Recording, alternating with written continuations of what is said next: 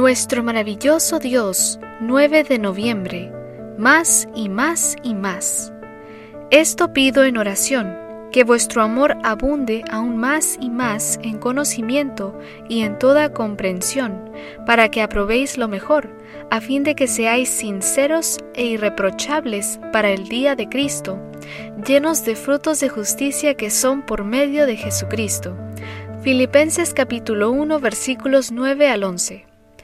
Todos los reavivamientos de la historia han comenzado con estudio de la Biblia y oración. Lo que está sucediendo en mi pasillo en el PUC, Pacific Union College, es un reavivamiento. Estas palabras las escribió Julie Hill mientras era estudiante de enfermería y servía como monitora del hogar de señoritas del PUC en Angwin, California.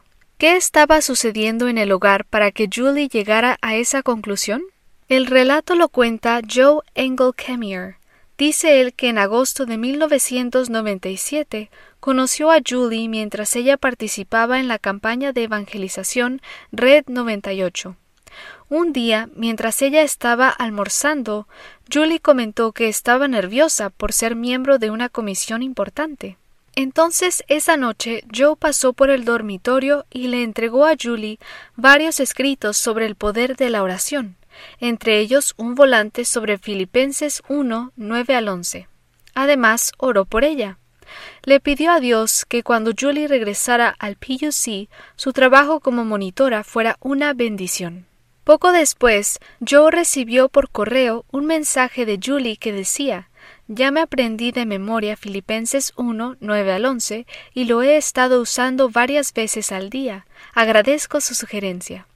Cuando comenzó el año escolar en el PUC, lo primero que Julie hizo fue visitar el cuarto de cada estudiante con la sugerencia de apartar tiempo cada día para la oración y el estudio de la palabra.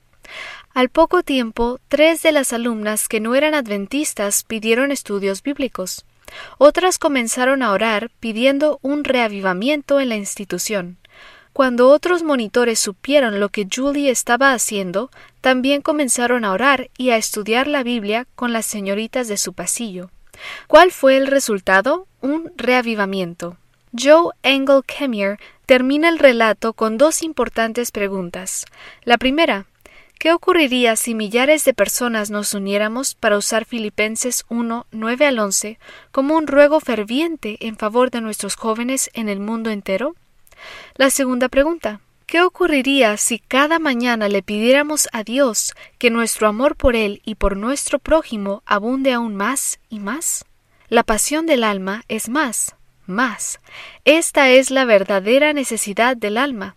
Necesitamos más de la gracia divina, más esclarecimiento, más fe. Nuestra elevada vocación, 1962, página 190.